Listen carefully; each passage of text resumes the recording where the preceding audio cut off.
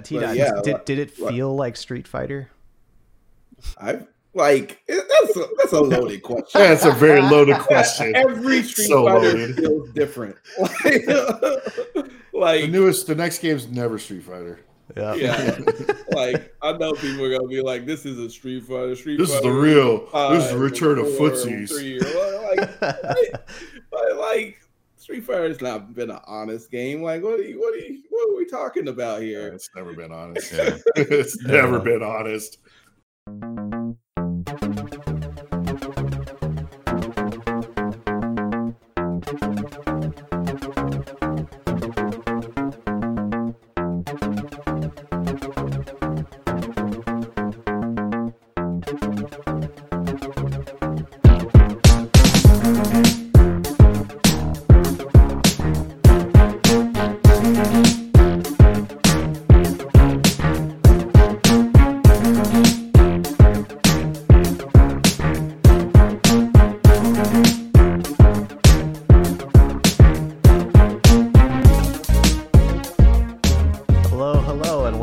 Absolute Guard podcast. This is episode 26. As you guys know, this is Benny. I'm actually out of town visiting family today, so I will not be on the show live. But rest assured, you are in good hands. Running the show, as usual, is someone who brings joy to my world, my co-host, John. I hope Jess and you had a Merry Christmas. Thanks, Benny. So Benny's not on the show today. He's traveling for the holidays, and we did have a good Christmas, and thank you very much. And I hope you and your family were also doing well. So as you mentioned, I'm flying solo and hosting duties today, but never fear, because today I'm joined by three of some of my closest friends, mentors, and partners in the Arizona fighting game community. Today I'll be joined by Saber AZ, aka Scott, renowned Alpha 2 and 3 player and Arizona figurehead. What's up, Scott? What's going on, John? How you doing, man? I'm just having a lot of fun with this Street Fighter 6 beta and can't wait 6 months. Yeah, I'm excited to talk that one over with you today. We're also joined by Luke's Balls, aka Old Man River, aka Jeff, Street Fighter 2, 3, and CVS OG, and Family Man extraordinaire. Yeah, what's up, guys? How's it going? Good. How are you, man? Pretty good. And finally, we're joined by T-Dot, who is a fellow tournament organizer and co-founder of Spiral Series, who will have his own episode in the new year. What's up, T? What's up? DJ got announced, so it's the greatest game ever. Very cool. So, this is our Street Fighter 6 beta panel. For those who tuned in last time, there was a beta in October of 2022, and then Capcom announced a December 2022 beta this year and this month, and we all participated in it last week. So we've got a whole panel today and a bunch of different things to talk about. So why don't we go ahead and get right into it? Why don't we talk about general impressions first, just like a general thesis statement? Saber, do you want to go first on how you felt about the beta overall? Yeah, sure. I mean, it seemed mostly the same. I mean, obviously there was like a little bit of changes, like the invulnerability on the level 1s and all that, but ultimately the game was still pretty much the same. I didn't really notice anything different performance wise. I think if anything, I guess it doesn't change your delay in the middle of the match anymore, which is good. I think that was like my one complaint with the beta 1. But other than that, I mean, everything was still functional. I still can't stand ranked and casual matches. I think it's an abomination. I don't like how like every little thing you do, it just turns it off. Can you at least pause it? Because like I would go to like say like to the store like to look at like the clothing stuff, the accessories, right? And then I go back into the battle hub or whatever, I exit it and then not realize for like 10, 15 minutes that my rank shit was off. And the other thing too is if I'm not paying attention to the screen, the sound when you get the rank, when you get the request is so subtle, it blends in. And like half the time I don't even realize I get them. There needs to be like another sound or something to make it a little more obvious. Yeah. A big screen flash. Yeah, just something, right? Something. It's so it's just like boom, and like in the middle of all the other noise, all the ambiance and stuff. So I found myself like looking at my screen. It was like 2, 1. And I'm like, oh crap! And then the other problem I have with that as well is I'd be trying to get in there so quick because the time's running low. I'd like double tap start. And what it will do is it will go in and say if you want to go yes or no. But if you hit start, if you double tap it, like piano it, it'll bring up the menu and then kill it. And then you lose it. Like any other button press will kill the ranked queue. And I'm like, what the hell, man? It was just, it's so poorly implemented. And, we had the same problem. I think everyone has this problem since the beta 1, is that the UX is it's just not good. It's not. Yeah. If I have, right. The options are just, I love all the options, but the experience is not great. I think they gotta clean it up a little bit. And then the other problem, since we're playing on PC, is I don't understand what the low input, what's the acronym we're using? The low response time or whatever option that they added. Yep. Yeah, I don't know what that does on PC. Like, I know what it does on console. It allows you to put the monitors in. It turns off the VSync so you can run it in your monitors in 120 hertz, which does do something. But on a PC, Windows controls that. It doesn't matter.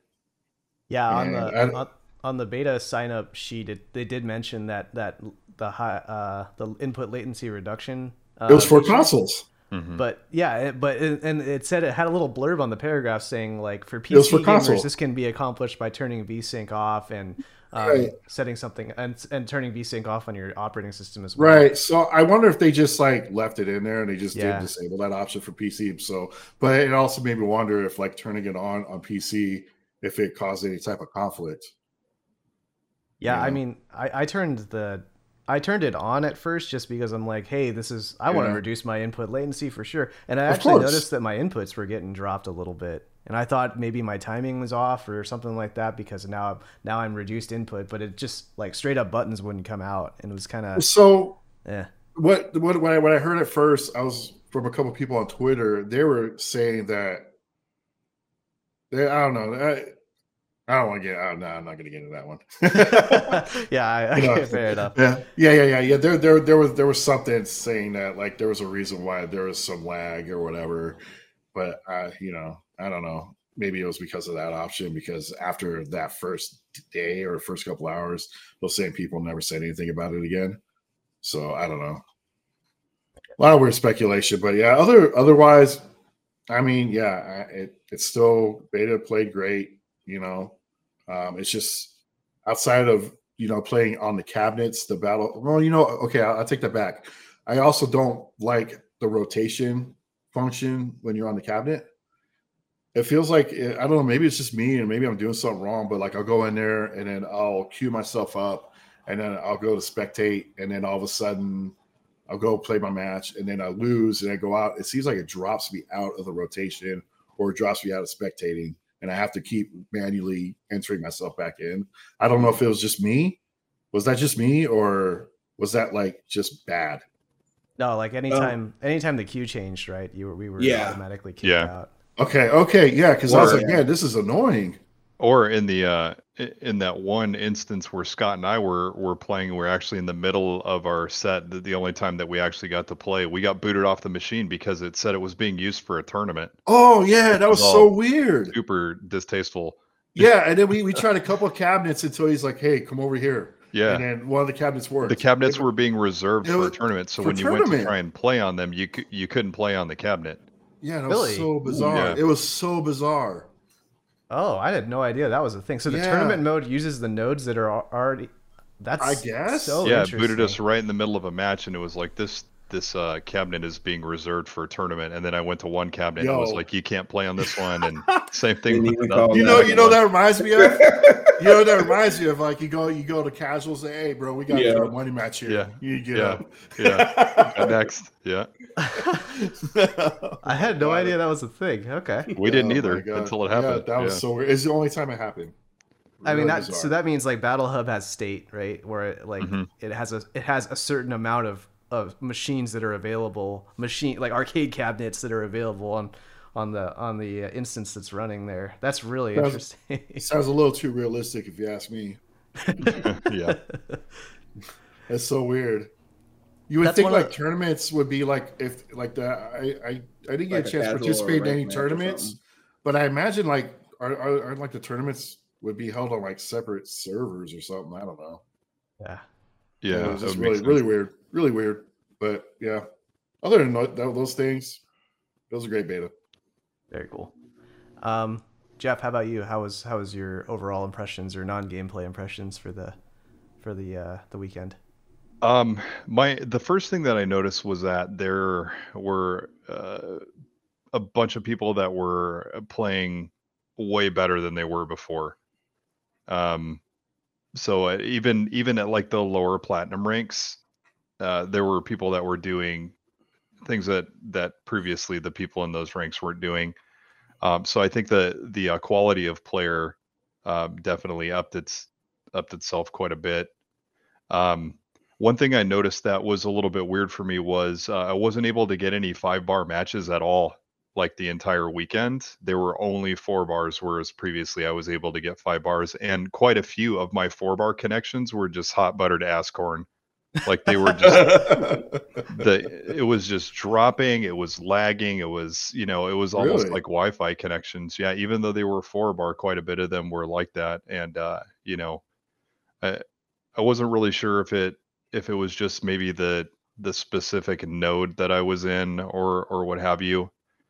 But that was one thing that I noticed, and another Huh. thing that I noticed was it didn't matter what server I went to, I was just playing like the same 6 people over and over. Oh, you're talking Yeah. about in the So ranked queue? Yeah, in yeah. the ranked So queue. I learned that that isn't. I guessed wrong. I thought for some reason maybe it was just because of the server I'm in, but it didn't matter. I Hmm. guess it just made me wonder if like is literally no one playing ranked, which I highly doubt. I don't think I that was the doubt case at that. all. But Yeah. I will say though, the common thing I saw on like social media and then even in the chat rooms inside the servers is like, how do you do ranked? Hmm. So Yep. maybe just a lot of people didn't know. Yeah. Who And knows? piggybacking off of what we've previously discussed, and Scott, what you brought up too, the interface just needs an overhaul.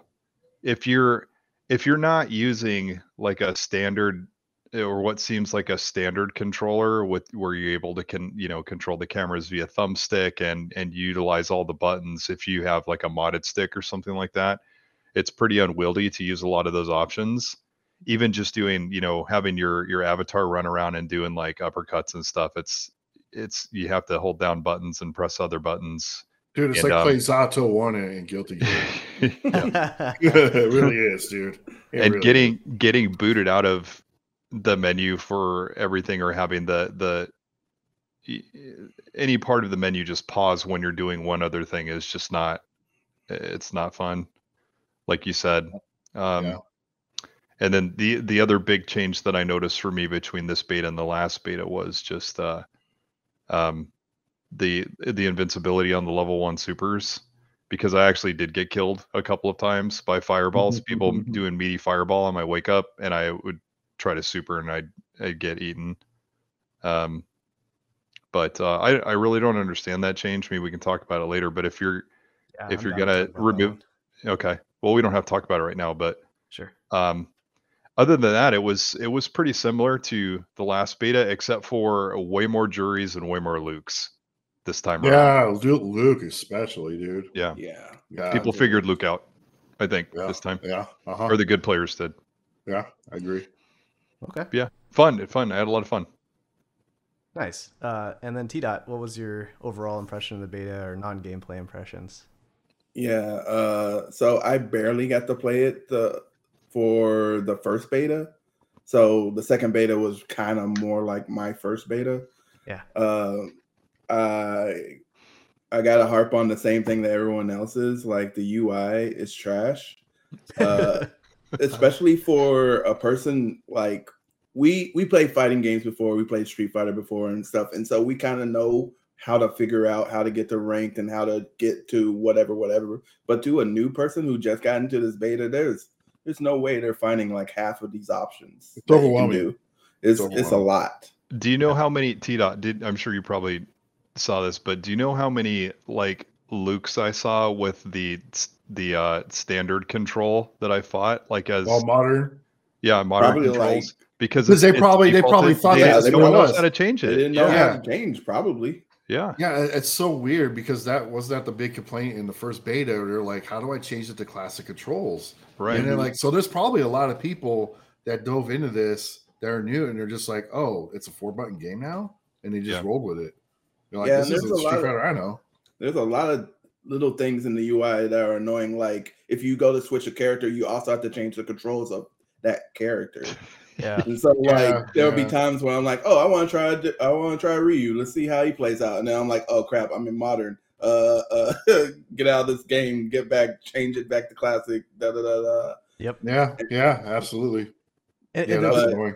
the kicker is like it's a one-time deal as well, right? Where like you have to set it once, and then we won't ever have to worry about that again. But because we have the experience of doing this across the betas, we're gonna have to keep doing it over and over again every time, and it Sure. just kind of stays fresh in our minds, right?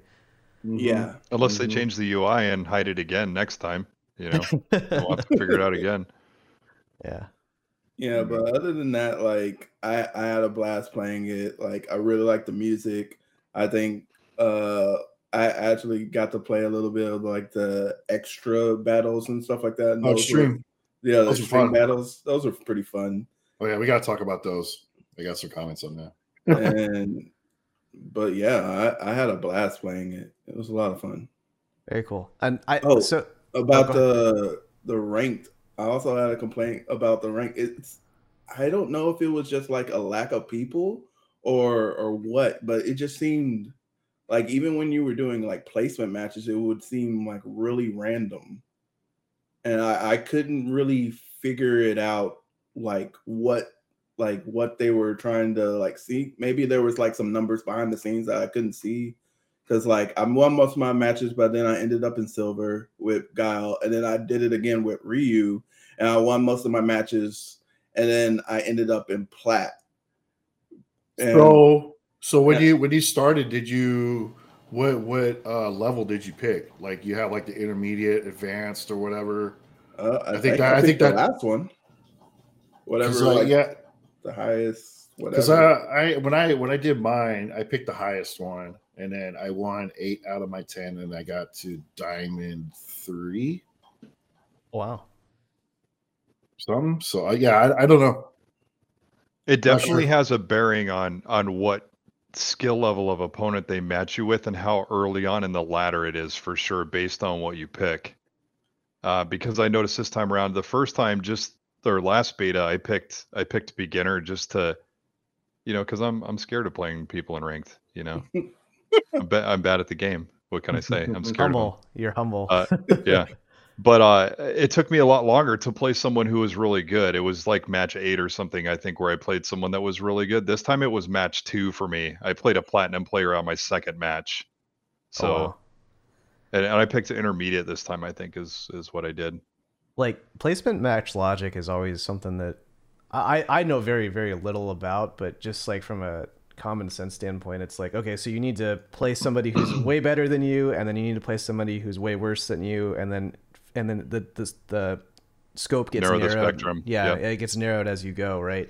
But when you couple that with like a closed beta test where everybody's on at different times and everybody's starting from the same exact spot, it may be like a self-healing thing where eventually these issues will go away. Like as an example, is I started playing on Thursday night, like after midnight when the beta first went live, and I ranked. I played 10 placement matches and it took forever, and I picked the most advanced option as well.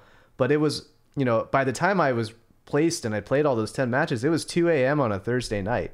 And so like there weren't, the player pool had to be way smaller, right? And then in addition to the player pool being way smaller, there had to be a player pool that was my skill level. And to be less humble, like I'm probably at the higher end of the spectrum. And so there may have been like a ton of people who were getting matches down at the lower levels that I just never got to see, right? You know what it is? It's like it's the whole G2, G1 Ryu syndrome from Street Fighter 4. Remember G2? that? Oh yeah, there was like different Vanilla leagues. So like right? yeah. So like you got to like G1, you're like super high end, but then you all of a sudden you couldn't fight anybody because there was no one there. And that's probably what it was. That's probably one of the big reasons why you couldn't find people, because they wanted to find. Because I never fought anyone below platinum. I never fought anyone below platinum, and then even then, the platinum was rare. And I don't know, man. I don't know how I feel. It's just it's 2022, dude, and just like fighting games just cannot get matchmaking down. Yeah, I definitely haven't been able to.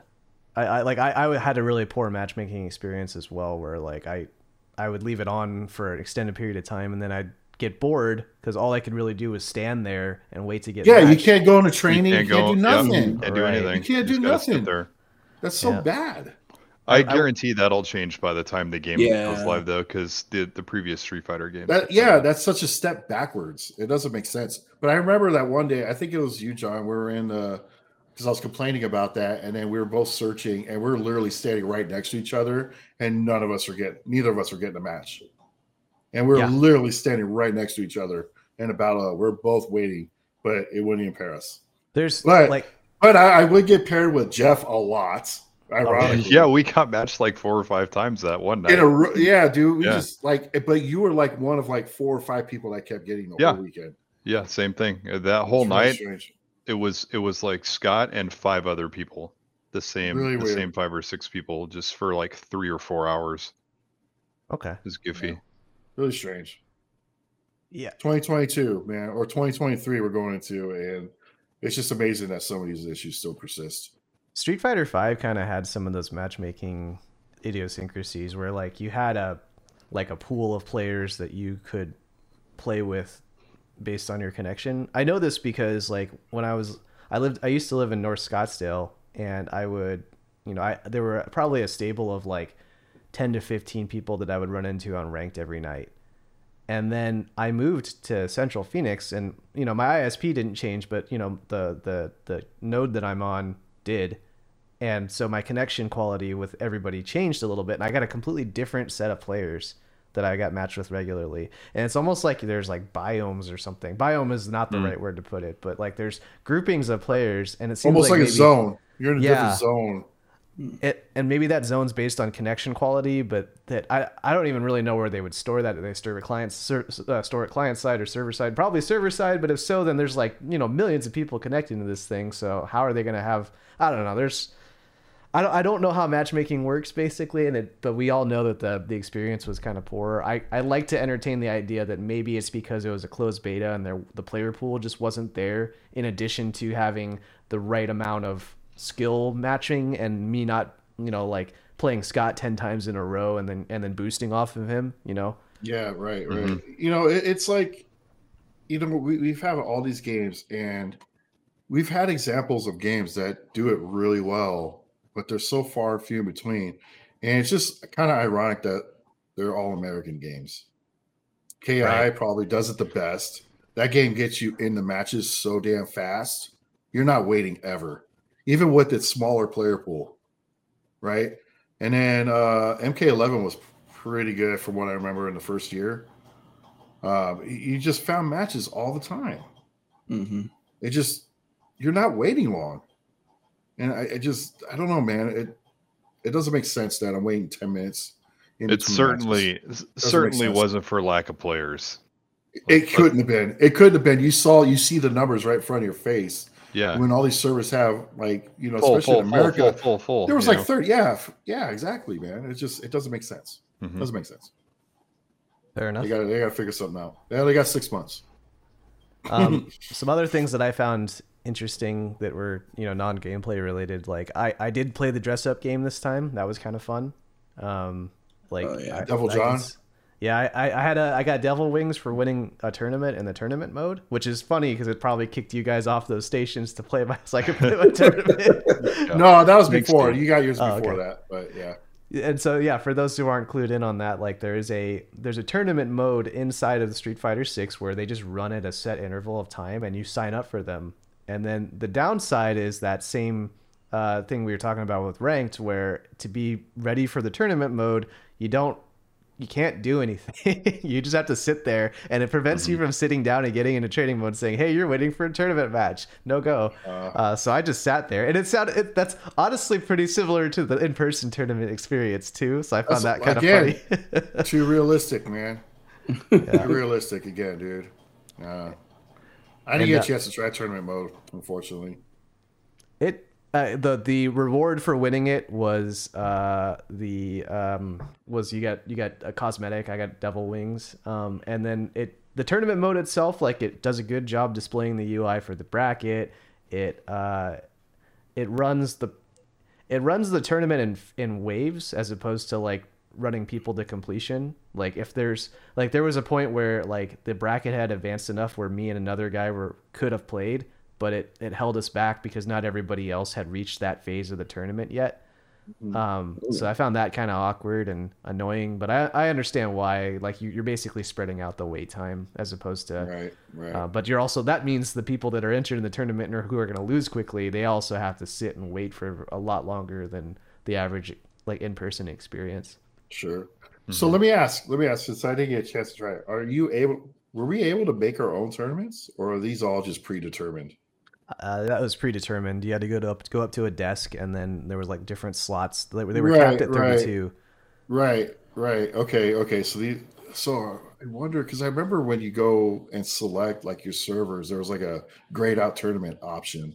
Oh, really? I didn't even see that. Yeah, there was. I think there was, right? Yeah. So I'm wondering, because my thing is, and I'm sure you guys remember me talking about this a lot, that I've always wished these games had it, is that you can make your own tournament bracket. We're like, hey, I want to make a tournament for, May 2nd, cap 128 players, right? And then I'm going to make a Swiss format and best 3 out of 5 the whole way or whatever. I could make all these custom rules, and then I could seed it if I want to.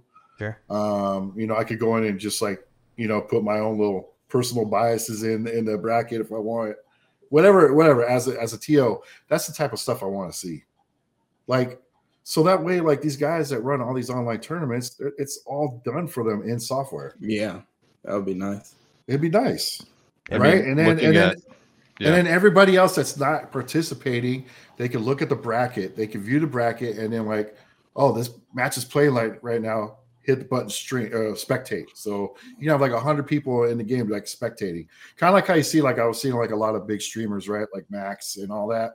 Like if you looked, or even Li Joe, like if you looked at it, man, dude, there was like their battle hub was like about to crash. It seemed like, because there was like 50 people around there, one cab. But I thought that was cool as hell. And I would like imagine doing that for like just for a tournament mode where you could just view brackets and just be like stream or spectate, Yeah. Imagine if it was like that in the arcades, with 50 people crowded around one cabinet watching these two people play. Where did they ever get that idea? Yeah. But yeah, I don't know. That's just always been my vision of a tournament mode. It's just like, just have the software do it for you. Well, no, I agree. Or anything like that. Yeah, and thinking about potentially where the tournament scene is going this next year with, with a lot of people opting to go the PC route and going online, and big talk of online tournaments being more prevalent than in-person tournaments. Yep. It makes sense. It makes a lot of sense. Yeah. Patch it in if it's not there, integrate it. I think that's huge. I thought that was supposed to, because that's why I felt Street Fighter 5 should have been. Because that's where I thought we were going.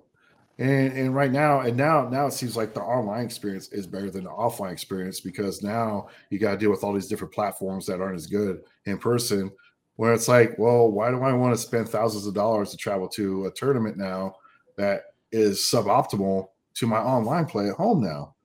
So now I feel like we're going to start, we're seeing this paradigm shift. I think like we've seen like KIT is no longer, they did their last one.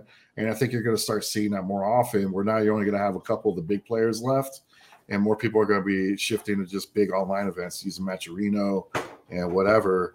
And I feel like it just having this stuff integrated into the software would be huge. Yeah, I agree. I agree. Because what we're basically asking for is the Start GG experience, but in the game, right? And it lends itself to the esports shift and everything. If that's what people are wanting, so This is what we need to be doing. My dream would honestly be to, because like, what if they built all the features that you named there, Scott? Like, I would be over the moon, but I would also be like, well, don't put the UI team that built the actual Street Fighter 6 UI in front of Oh yeah. So I think my like ideal would be have this thing integrate with Start GG, and then let the TOs that are currently using that automatically, they can still manage it from their PC, because that's probably going to be easier than using a controller. Oh yeah. No, I 100% have like an external way to access this mode, like from your PC or your phone or whatever. Yeah, for sure. Yeah, I would love it to be all just work together, be ubiquitous, and that I think that would be amazing. I had the opportunity to play in some not official Street Fighter 6 tournaments, but the ones that are on Start GG that are put on by the fighting game community, and that experience was actually, I thought it was going to be a shit show, because everybody had to organize where in the battle hub they were and stuff, as opposed to having a lounge that you could invite someone to with a text box and stuff. But it actually turned out really well, and it got really cool, because then anybody could walk up and look at the matches as they were going. And so as Jeff mentioned it earlier, it's that arcade feel of like everybody, 50 people crowding around a single setup. I think it's cool as hell, man. I think it's awesome. I like that. And you walk by an area and you see a bunch of people crowded around. You're like, "Ooh, what's going on?" You immediately go over there and you're like, "Hey, what's going on, bros?" Yeah, what's up, dude? And one of the traditions that I have, and I think T-Dot has this as well, is when we go to Evo every year, like we always go and try to cheer on people in Arizona and hop from pool to pool. And doing, like, we basically got to do exactly that with your avatar. With our avatars instead. That was a lot of fun, just traveling, like following you through the bracket and just like watching all your matches. Yeah. And getting to see them live. And like, while it can be some annoying, like the little inputs, it's still a cool idea that they have like the inputs that you can see the inputs while spectating and stuff like that. Yeah. I think there's a couple minor tweaks I would do there, where like maybe have the input turn, like have it so that way you can set your spectator settings by default and be like, I only want to show the inputs, or I only want to show the damage values, or I only want to show the frame data values, which the frame data values are fucking tight. And I think we talked about that last time. That's so cool. Yeah, absolutely. And also, looking at the other side of that coin too, is you get to see players' tendencies. If you're in a tournament with them, and if they're on the machine and you have inputs turned on, and someone knocks them down, and you get to watch what they're doing on Wake Up, you're spying, right? Yeah. Yep. You're getting more information. It's the same as when you're at arcade. Like, you hear, I'm playing this guy next. Yeah, I'm playing this guy next. Oh, he likes to tech a lot on Wake Up. Cool. I'm gonna remember that. Yep. Yeah, for sure, man. Awesome. I found myself pulling up the stream matches for the tournament and being like, oh, I don't even have to do this. I can just literally go to the cabinet they're on, and now I have to listen to the commentators, and I can just keep watching it on my own gameplay, my own game instance. So. And even then, you got the in-game chat where they could be like so and so versus so and so, because everyone's migrating to like a random like South American server or whatever. I know to play privately. Yeah. So like you could actually all just chat in game, like like when we do like 5-game tournaments, you kind of have to pay attention to the stream. Yep. And at least this way, you don't really have to do that, because you can just type in that chat. Yeah, I'm not gonna lie. Like when they unveiled the Battle Hub, I saw it and I'm like, this is just gonna be another shitty version of the Strive lobbies. Yeah, and no one's gonna use this after day 2. Right. So a lot of people want to compare us, like, oh, this is nothing different than what Strive is doing. I was like, no, it's like this is way better than what Strive is doing, because in Strive, I can't huddle around a match. We're like, oh, there's a bunch of avatars right here. Let's see what they're doing. I can't do stuff like that. It's definitely not the same. I mean, there's parallels, but like the Battle Hub here is like 10 times more dynamic. It's way better than Strive. Way better. Agree. Because the Strive one's just like budget as hell. Yeah, that's very low budget. We're like, this one, they spent some money on this. I think they're definitely. Why don't we go ahead and move to the gameplay portion of it, because we got a lot to get through today. Gameplay impressions. T-Dot, do you want to go first this time? talk about your general impressions of the gameplay. Actually, as somebody who like played the beta for the first time, what was your experience like? Um, let me find some specifics. Like first off the top of my head, I'm like, oh, I love this. I actually like all the different ways that you can use the drive meter. Okay. I was worried at first at like the cost of certain things, but it seems pretty balanced. There was still some things that I would maybe tweak, but like everything seems well thought out. Everything has like a use. Like at first I thought like, well, why impact when you have parry? And then I started to realize like, oh, this is something like you like you can't just go and parry everything. Like there's mad recovery on this. And then also like the I didn't use it that much because I didn't know like how to optimize it, but the drive rush, the few times that I did do it, like having that like what was it? It's like a +4 on your next move. Yep. Mhm. Plus You get 4 extra frames on everything, right? Yeah, like that's actually pretty good. And like I can see people like coming up with some like crazy block strings, like especially if you have somebody burnt out in the corner and just like chipping away with something like that, like with the Hey, combination. Guile. Yes. Jab Chun-Li roundhouse legs. Yeah. Oh no, Guile's on the next level because the sonic booms are so crazy. He could do the parry rushes. He could do parry rush pressure, so he's using one stock every time. Yeah, and then also he can do the his level 2, and then like with the mini booms. And like I was seeing some combos with Guile with the drive rush and the mini booms, and it was just doing like just all your life gone. Yeah, the new biggest combo with him does 98% damage. Yeah, that's the biggest we found now. It's ridiculous, it's crazy. I guess. But T-Dot, did it feel like Street Fighter? I like that's a loaded question. That's a very loaded question. Every Street Fighter feels different. Like the next game's never Street Fighter. Yeah. Like I know people are gonna be like, "This is a Street Fighter." This is the real. This is the return of footsies.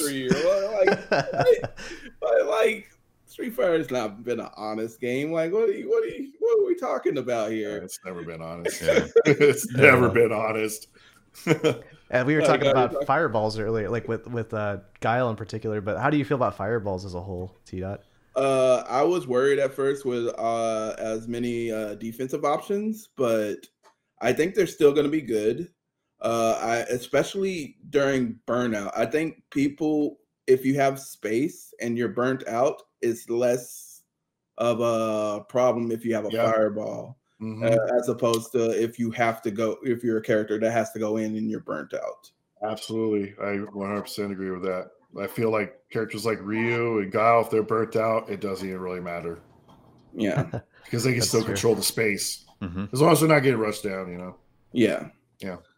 Like you're still like if they get in on you, you're still at a negative, but like you're not like totally screwed, Yeah. I do think it's pretty interesting how they're doing Dizzy now that like you have to be burnt out and then knocked up against the wall, then you get that, but then like after your Dizzy combo, you get all your drive back. Yeah. And so it's a lot of like interesting things that like I would never thought of, but like I really like that you start off with full gauge. So like at the beginning of a round, everybody can just start off like using meter if they want to. Like I think that's going to lead to more I guess like for viewers like exciting matches just because like we have more meter and so we're going to have more access to more resources and just be able to do a lot of riskier, crazier stuff just because we know that at the end of the round we're going to have all that meter back. Yeah, like so you're allowed to use your EX moves now to finish out rounds and not have to worry about like conserving meter. Like you still have like super like if you want to spin or conserve and stuff like that for that particular mind game, but for like overdrives, I guess what they're calling EXs now. And like, is anybody gonna call them overdrives, or are we EX just is sticking fine with by me. EXs? I'm calling it EX. Yeah. Like I just been calling them EXs, and then someone said overdrive one day. I was like, wait, what's Whatever. Whatever. They know what you mean. yeah. So like, yeah, I really like this drive system. Very cool. Very cool. Jeff, how about you? General gameplay impressions or first like surface level gameplay impressions? Can't talk. Yeah, I mean, I don't have too many differences from the last time that I played, other than I definitely noticed more efficient use of Drive Rush. So the biggest gameplay elements that I saw that were being used more this time were whiff punishing, um, doing like max damage punishes, especially with punish counters, and better use of the drive rush meter to make normals positive and neutral.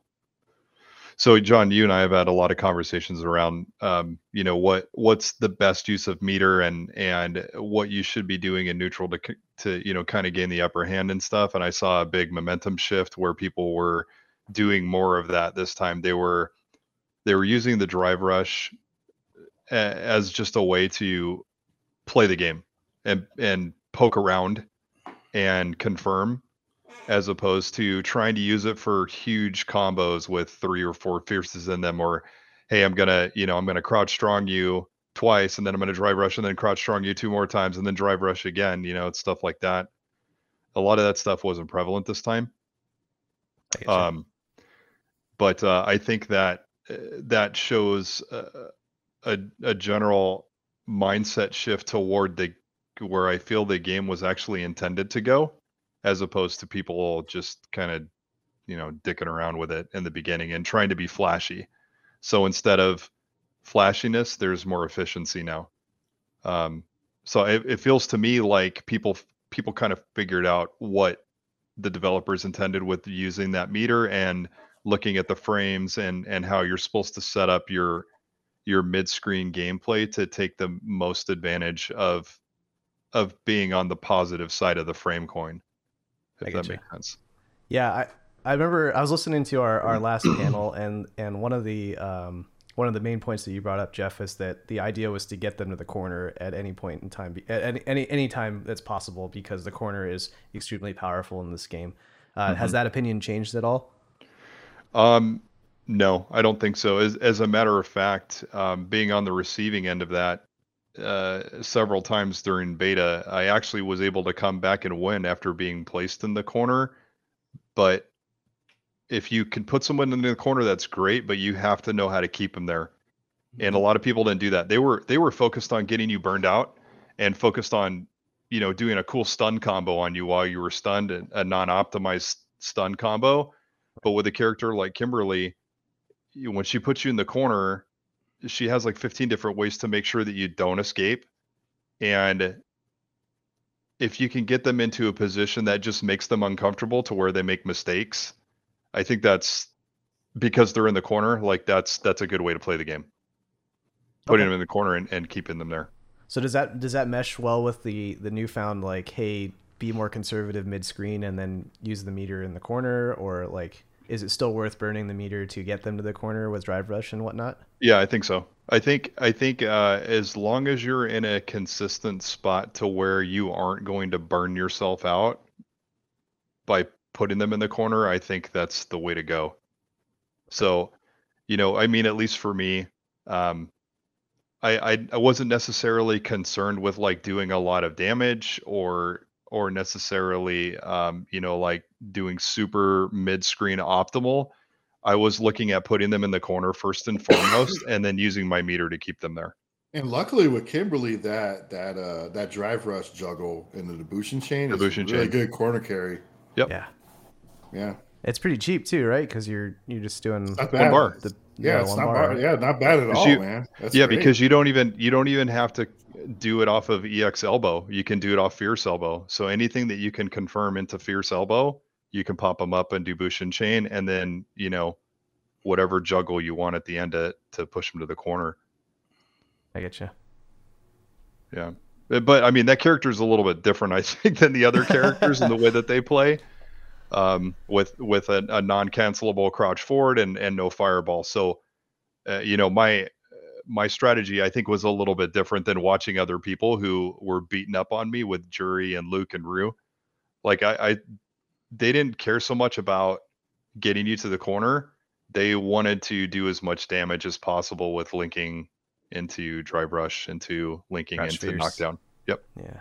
I noticed that like there was a trend there with a lot of different characters where like the game plan was use the drive meter not necessarily for positional advantage or anything else or even necessarily for damage, but just to get a way to link into Crouch Fierce, and then every character had some like big thing off of Crouch Fierce. Like Jamie gets the rush punch stuff off of Fierce, and Kimberly gets the heavy elbow stuff. Chun gets heavy legs, like, and all those seem to like lead to very advantageous issue. Ryu gets Hashogeki. Hashogeki is enormous for damage as well and frame advantage and whatnot. Like I feel like sometimes I felt like Drive Rush was the tool to get Crouch Fierce off, basically. Okay. Yeah, and then I guess the last comment that I had about gameplay elements was just the change to the level 1 super. Yeah. So what was your logic on why do you think they made that change?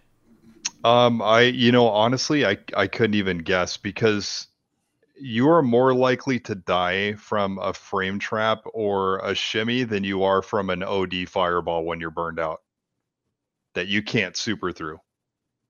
Yeah. So if they're gonna, I mean, why it's basically just it's a tool for people to use more fireballs, and why would you make it not invincible to fireballs but make it invincible to normals, which you're gonna die more off of anyway? You aren't gonna die of a fireball usually.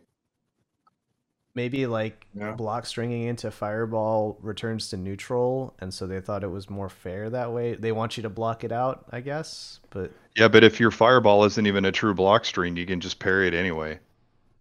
Well, like so crouch forward fireball with Rue. Yeah. Well, Yeah, so no, it's just a weird It's a change. weird change. It's a weird change. Yeah, I don't get it. Maybe it's something simple like, hey, it's only one bar, so we're not going to give you all the juice out of it, Huh. Okay. Yeah. Right. Well, Scott, I think you're the last on the list here for overall gameplay stuff. Well, first of all, I still don't see the point of drive reversal. I still think it's really bad. I know there's certain scenarios where you could use it, but it's so expensive. And the fact that it's so slow and so unsafe, man, I don't know. I don't know what it is about that move, man. I don't think it's that great. I still could, yeah. I still could not. I was using it some, and I still couldn't figure out practical times to use it where you're feeling the pressure, So I don't know. I feel like they need to revisit that move. I think everything else with drive is pretty solid, except for that. And I think it shows because, beta 2, man, the level of play was a lot higher, and yet was the one thing you still never saw. You never saw drive reversal. The only time that says a lot. Yeah, and I agree. I mean, I didn't talk about that because I talked quite a bit about it in the first episode and just how I didn't like that move. But yeah, you would think something would have surfaced by now, and nothing. Yeah, the only instance where I saw it being used by top players or whatever was when people were using drive rush to try and get plus frames. They would just try and blow it up with the drive reversal. But man, it's so expensive to use. Man. I know that's a problem. Yeah, I mean, I'm all for it. Being like an expensive move. Because I mean, come on, me. I play Alpha 3, where Alpha counters are insanely expensive, right? It's like a last resort move, right? But I don't know. At least that had its use. In this one, I feel like if you're going to make it this expensive, 2 bars and all that, no, I mean, you don't want to make it too cheap to where you're going to experience it all the time. You don't want it to be like Alpha 2, where you're constantly getting hit by it. So keep the speed. and Make it change it safe to at 2 least. bars. Yeah, And or make it speed it up. safe. Just make it spit. Just Yeah, make it or safe. make it safe. Yeah, just make it safe. Just make it safe, or something. I don't know, man. It just that's huge. I think that's like my biggest problem with that. Otherwise, pretty good. I feel like and John, we talked about this even earlier today, is that fireballs are definitely very powerful in Right. 6. I feel like it's very ironic that the 2 characters that don't have fireballs are, in my opinion, the weakest characters in the beta. which would be Kimberly and Jamie. I just feel like Sean, when she like throws out her jab fireball against me, and it's just like I have no choice but to back down because I can't do anything because you're just following right behind it. And it's like, well, what do I do to negate that? And there's like not really much. And it's just causing me to walk back and wait for it to dissipate. And next thing you know, I'm in the corner, and now I got to deal with crazy stand jab frame traps. And I'm not saying that's bad or anything or whatever. I'm not saying it's a bad gameplay mechanic or anything like that, but it wasn't. I feel like for characters like Jamie and probably Kimberly, I feel like that was probably a problem. Probably mostly for Jamie, because Jamie has no option dealing with that fireball. And like when it's Ken and Ryu, you can walk it down. You can walk forward and perfect parry right through it and keep going like you're a freaking Terminator, which is pretty awesome. But like when you're playing against Chun or even Jury and Guile, it's like those fireballs are so slow traveling, and the opponent's walking right behind it, chasing it. You now have no choice but to sit there, and you have nothing to stop it. Right, because if you try and parry, you're going to get punished, counter thrown for nasty damage. Yeah, it's hard. I find that to be the hardest thing to deal with in this game. And maybe it could be like where my skill level's at. I'm sure maybe that has something to play with it. But like yeah, okay, I'm getting older. I'm not playing as much as I used to, but I don't think I've ever had this much trouble with a character. Me be playing, Jamie, of course. I don't think I've ever had this much trouble. Huh. And I feel it. Like, even in 5, I had my troubles, with Laura, but I was still doing really good with her, right? Even if she kind of had some of her issues in season 1. But like this, I feel like, man, I just feel helpless half the time where just dealing with all the pressure. It's like, yeah, everything's negative in this game, but it doesn't feel like it at the same time because you don't have your traditional frame traps like you do in 5, but you have the chains now, the light attack chains, and that is a really hard mechanic to deal with, especially when you have characters that have really long range jabs. So they can just jab, delay, jab. It's like, and then it leads into a really conformable situation. And then I play Jamie, and I'm like, man, I don't have any of this stuff. It's hard. It's hard, man. Like I get jealous when I play against you, John, and you're like jab, stagger, jab, counter hit, strong, drive rush, and in the corner, lost. I'm like, oh man, I wish I had this, and it's just like I feel like I'm constantly being bullied, and it's like, how do I get you off? And I feel like the only answer is half the time is like I got to spend meter to do EXDP. Right. And I don't like relying on that because that's such a risky bet. And with Jamie's DP being pretty terrible. And Jamie's DP is awful. Yeah. Dude, even when you do a startup on your neutral jump, it will whiff. And I'm like, that's pretty bad. I mean, like I said, I don't want to make it sound like I'm copping out because that's the character I use. Oh, my character's bad. I don't want to be that dude or anything. But I feel like there's some issues there. I feel like the non-fireball characters have some issues. Like I know like Kimberly's also bad, but at least she has something to make up for it by having insane mix-up potential, right? Mm-hmm. And I don't feel like Jamie has any of that. And to end it off, I don't want to go on too long, but to go into that, I'm mainly just covering over the things that I feel like are kind of issues. And the other problem is probably the throw looping, because I don't like throw loops. Like I was okay with them in like Third Strike, and that was about it.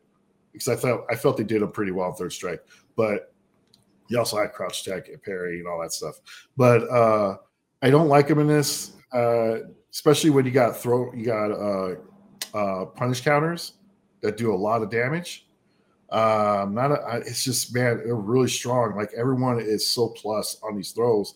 Like Jamie alone, like you get a throw in the corner and dash forward, you're +4. You know, Right. Ken is really plus, Chun's plus, and then you got the throw ranges. And then, dude, I didn't realize it until this beta, man. Luke's throw loop is really good. Oh, it's just Holy walk crap. forward, right? Oh, Like dude, you it throw is and walk forward, yeah. nasty. It is nasty, dude. And I've never been a fan of throw loops like that. It's just a frustrating aspect. And then with these, and then you combine that with, you know, the jabbed frame traps. I mean, it was ultimately what I didn't like about 5. Honestly, I like 5. I think it's a great game. I'm not crapping on it anyway for people that think I am. But one of my thing I didn't like about 5, I didn't like how frame trap heavy it was. It's just not my thing, right? And I was like, oh, cool. You know, you see your frame data. It's like everything's negative, but I feel like, I don't know, man. Is it? It's just everything's been moved to the jab now when it goes to frame trap pressure. Yeah. It's just changed to that. Yeah, But then Kimberly's got really good frame trap with jab. But then I look at Jamie and I'm like, well, Jamie doesn't have this. I'm like, well, this kind of sucks. This is kind of a problem. And then the fact is that, you know, half the time when I land my damage, I got to find a way to get a drink in to at least get to 1 or 2 levels because that's super important. But now I have to give up. I mean, it's obviously the problem of that archetype. You know, Hakan had that problem. Right. But I still feel like, I don't know. I feel like the character just needs one or 2 things. But I think he's a little lacking. But sure. I mean, overall, I still think it's a great game. I'm having a lot of fun with it. But there's definitely a little bit of frustrating aspects to it. And I think it's mainly just the throw looping. Throw looping, I feel like drive reversal needs a second look. They need another pass at that. And then maybe not make jab pressure so kind of generic, I guess. Okay. But other than that, I mean, I still love it. I actually have that concern too with overall gameplay where it feels like a lot of the characters kind of behave similarly, where it's a lot of like, it's footsies, which everybody wants. Everybody says they want footsies in the game. Yeah, but yeah. The problem then is if everybody's playing footsies, then characters that thrive on unique archetypes like Kimberly or Jamie, you know, if they have weak footsies, and they just suck. And so if the game plan is always going to be, you know, whiff punish into Oki and a drive rush overhead or low into throw, like every character's basically doing that. Yeah, it gets dry. So yeah, I like having differences. Like I feel like Kimberly, they did it right. Okay, she's got a weak neutral, but she has a killer rush down, and she has all these mixes, you know, with her little run teleports and all that stuff. She get these high low left right mix ups, the bomb stuff. I mean, dude, and she does really cool damage. She got sick combos, so she makes up for it in that department, right? But like I feel like with Jamie though, it's just like, I don't feel like he's the greatest in neutral. He's okay, but the fact is that, you know, he has to give up so much just to start doing decent damage because he only starts out at 90%. He's already starting at 90% damage scale without a drink, so he's already starting out pretty weak. And then the fact that you have to like think on the fly the mental stack of all the damage routes based off your drinks and whatever. He's so nuanced, and which is cool. I like that about him. You know, he's got a lot of different things going for him, but it's like I'm looking at him like, where is his absolute strength? You know, what is he excelling in? And I don't think he excels in any particular area. He excelled in taking 80% of my life bar in 2 combos with a reset. Sure, but and you know, John said the same thing, right? But can't you say the same thing with almost every other character? Not really. I think so. I think so. Why don't we put a pin in this one and get back to we'll go to individual character balance later on in the show here, because I definitely have some opinions on that too. Okay. One last thing to talk to you about, Scott, is I believe you were the one during the beta you mentioned feeling the low forward hit stop changes, which were kind of not really talked very much about in the patch notes. But do you remember feeling that at all, or like do you remember what that change was? So I didn't really feel too much difference. It could have been placebo, but I noticed, man, maybe it's just me. and my old reactions.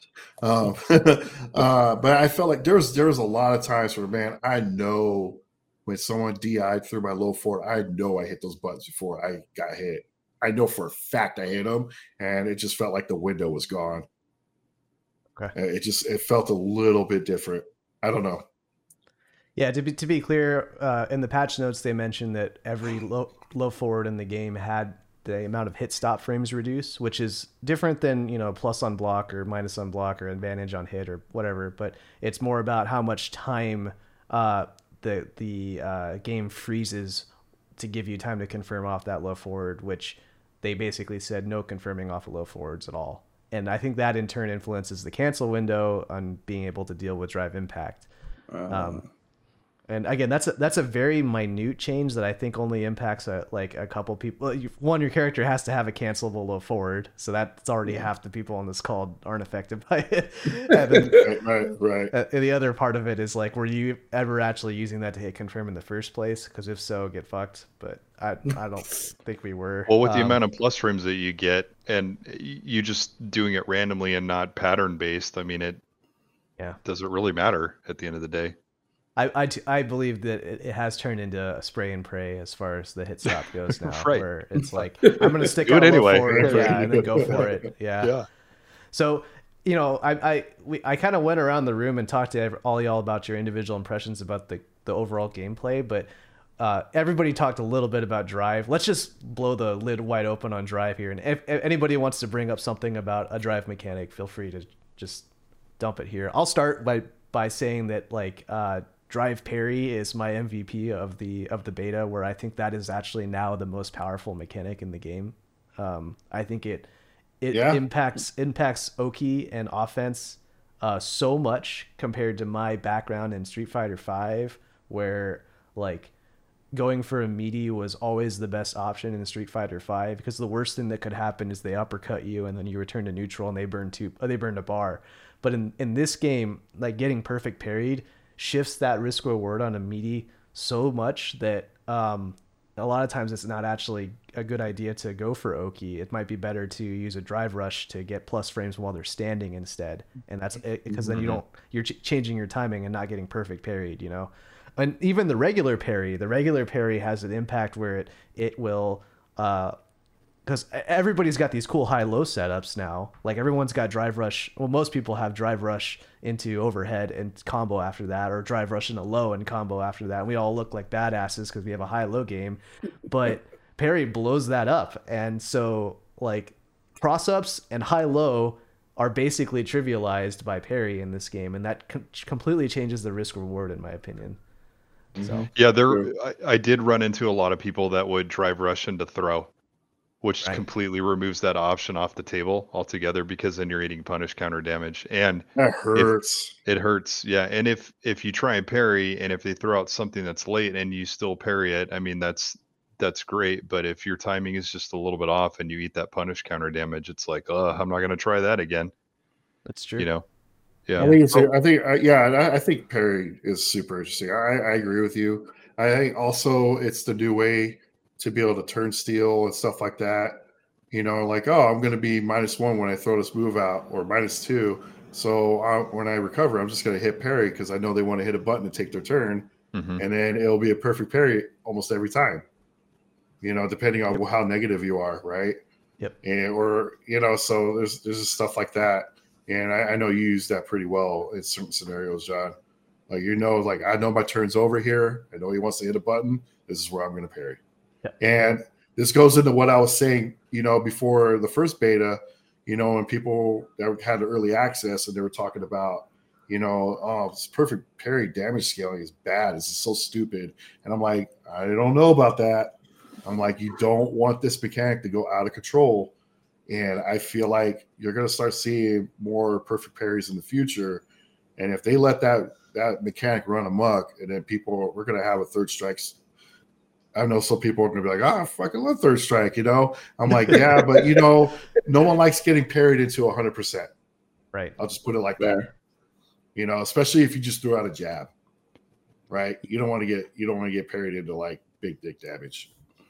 I think the risk reward on going for a media is already huge difference for me coming from Street Fighter V, where I'm like, I feel scared to go for a meaty. I can't imagine what that would be like, or it'd be no brainer, honestly, to never go for a meaty if there's a chance that I will eat a full unskilled damage combo for going for having the gall to go for a meaty. How dare you? Yeah. Right? How dare you? Yeah, for sure, man. Yeah. But otherwise, yeah, I'm with you. I think parry is a really awesome feature. I think it's great. I think if people haven't switched to one button parries, it's probably a good idea to do that and retrain your brain to use one button parries, because it's a lot easier. The same thing with drive impact, right? Using one button to do those, you're reducing the travel time and the error margin for having to use those mechanics in the game. I disagree with that. I disagree with that one. Okay, so I agree with, like, all right, one button, because that means you'll never mess it up, right? But the travel time means I got to go to if I'm playing on traditional stick, I got to go to the 7th and 8th button. That's a longer travel time. Well, do you not use your pinky for anything? Hell, no, I've never used my pinky ever. Well, there's your problem, Scott Bender. Yeah, no. If anything, I think that stuff, I think it benefits the pad. This is where the pad player wins. They come out big. Or the hitbox player, right? No. I think no. I think the pad specifically for this, they come out big because most pad players, they put their fierces on the R buttons, right? So now you have the L buttons for parry and drive impact. It's right. Their fingers are already on it at all times. I think they got the biggest advantage when it comes to that. And I can tell you, I was able to see the difference between people who were using one button drive impact as opposed to two. I thought it was pretty clear, Yeah, the hitbox advantage isn't as pronounced as on pad, but because the standard hitbox layout is 25 millimeter buttons or 24 millimeter buttons instead of 30 millimeter buttons. Yeah, that's fair. That's fair. It's like my hand actually, I'm easily able to hit the drive impact or the parry button with my pinky. Yeah. I didn't even think about the button size. Yeah. Didn't even think about that. Yeah, T-Dot, you switched to hitbox recently too, right? Yeah. Like, I'm still using stick for some things because, like, I'm just used to using it. But I'm learning how to work with. It's not an actual official hitbox, but it's a hitbox like controller. But yeah, do it. I'm already converting. It's better for my hands. That's fair, man. That's fair. But yeah, I've been learning on that, and yeah, the buttons are closer. But at the same point, like, I don't know. I've already been doing like focus and like V trigger, V shift, and so like I already hit those two buttons like on reaction for some things, and so I don't know. I'm still kind of already used to using the two buttons. I might still like go with everyone else and put it with a single button, but right now I'm still good with like doing like drive impacts on reaction. Oh wow! I think, you know what, Jeff? To go with what we were talking about, I think what I could see myself possibly doing to keep up with the Joneses is add like for on the stick, add a button to the bottom left below the thumb button, almost like a run button, like a Mortal Kombat run button. Thumb button. Yep. Yeah, a thumb button. I could see myself possibly doing that for like a DI. I could see that's myself cheating. doing that. That's cheating. I don't know what you're talking about, man. You're a cheater, Scott. Nah, I think that's You have, but to be fair, one, But to be fair, that would be because I already have that solution. I could just use the outside six to play the sixth game, and then those buttons are already there. Sure. If I really wanted to. So I could do it without it's something to consider. It's something to consider because being able to do that now, being able to map two buttons to one and use that as a like an oh shit button, or two buttons is an advantage. We always talk about like advantages that controllers and hitboxes provide. Well, it might help someone out. Yeah, sure. Yeah, you know what I think. To jump back on this, I think this would be another great thing that they could add to Street Fighter. Is I wish there was a way where you could change the command. Where like, what if I want to make parry 2 different buttons? Mm-hmm. Like what if I want, just for shits and giggles, what if I want throw to be like jab and strong or whatever, and whatever, maybe I could just customize it, or have like, because I did this at Dragon Ball Fighters with the button config I had, where like I can't remember, I think it was one of the button presses was like cross. It was like almost the equivalent of like light punch, light kick, and medium punch, almost like a drill claw with Wolverine and Marvel. Right. Right. Jeff, where you're like, it's like, so like a light kick, medium punch. So that way I could keep, so like, imagine if I could do that with like DI, and I could keep that function within the first 4 buttons, so I don't have to travel all the way to the right, even for the fierces. I think that'd be cool if you could customize that stuff. Yeah, that would be neat. Yeah. How about more drive mechanics? Do you guys want to talk through any, like, so we mentioned reversal being underpowered earlier. Does anybody have any additional thoughts on drive reversal? I honestly, like, I forgot it was a thing until like halfway through the beta, and then, because I just didn't see it. And then when I started seeing it, I'm like, oh yeah, that's a thing. And then it seemed like I would only see it by accident. Like people weren't like, it was very rare that I was seeing it and people were doing it on purpose. Okay. Look at the bar impact or something, right? Yeah. Yeah, they're trying, or walk forward and throw a sonic boom or something, and accidentally graze roundhouse. Yeah. But I mean, look at the meter cost of using that versus, how much damage you could land with 2 1-bar drive rush combos.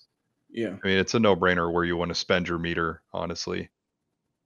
I mean, because it's not safe. If it was safe, and if it would freeze the screen and blow the opponent across the screen where they were just away from you and resets neutral, that's a completely different story, as opposed to what the mechanic is now, how much it costs, and what you should be using your drive rush bar for, or your drive meter bar for. Yeah, I feel like, so to advocate for drive reversal as it currently is, one of the things that I notice that's different than Street Fighter V's view reversals is that they're not throwable. So there were a couple of times when I baited the drive reversal, and I'm like, good, I'm going to punish this by throwing them out of the startup, and I'd get that effect that you were talking about, where it'd blow me back, and then we'd go back to neutral again. And so I wonder if that's going to play into its usefulness in the future, as people like try to do more tick throws, or as throws become more popular because of parry. Like there's this whole like weird trinity here where everything's turning into strike, throw, block, and all the dressing with the overheads and whatnot get completely trivialized by parry. So therefore throws become more powerful. Therefore maybe DR is really good for that. I genuinely don't. I have the same opinion where I'm like, I'm not sure what this is for. Maybe it's to blow up drive rush on block, and get rid of those plus frames. But if that's the case, I have a hard time reacting to drive rush. It's too expensive to do that. Yeah, and it's too expensive to do that because you're spending how many 3 bars, right? 3 bars versus their 1. Yeah. Yeah, it's completely lopsided. Like I said, I think that's the only part of the drive mechanic that I think they need to revisit a little bit. Okay. Do you think that drive parry will be like, because we're saying like drive parry is like good on wake up, like against like meaties and stuff like that? Do you think that would be like? Do you think that would be kind of countered by grapplers? Because we don't really have any real grapplers in the game yet. It's going to be interesting to see how grapplers are going to work in this system. Punish counter SPD damage, sure. Especially when you're in this ecosystem where everyone's technically negative on everything. That's going to be interesting to see how they handle it. Like how much startup is on a grab, right? Yeah, right. I'd say 5 frames. I wouldn't. So? I don't see it being, unless it's a super or critical art. I would say 5 frames is probably what they're going to make it, if I had to guess.